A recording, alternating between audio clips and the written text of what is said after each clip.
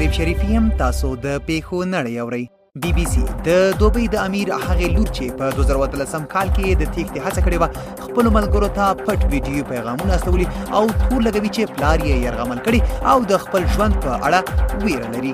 د طالبانو د قطر دفتر مشر ملا عبدالغني برادر د امریکا د ولس په نوم په یو پرانیستي لیک کې ویلي چې دوی د اسلام اصولو په رڼا کې د ښځو حقونو او بیان ازادۍ ته ژمن دي. پژواک په هرات کې د دغه ولایت ښوونکو په معاشونو کې د انډول رامنځته کېدو لپاره لاریون وکړ. الجزیره د ملګرو ملتونو د بشري چارو مشر مارک لوکاک د سې شنبې په ورځ په خپل یو ټویټ کې ویلي چې یمن کې پر مرب سیمه باندې د حوثي اغیانو برید به د 2 میلیونو خلکو ژوند له خطر سره مخ کړي. بی بی سی د میانمار پوځ یو ویان ویلي چې پوځیان به تر ډیره په واک کې نه وي او ژمنه یې کړې چې د ټاکنو له ترسره کېدو وروسته به واک ګټونکي ګوند ته سپاري.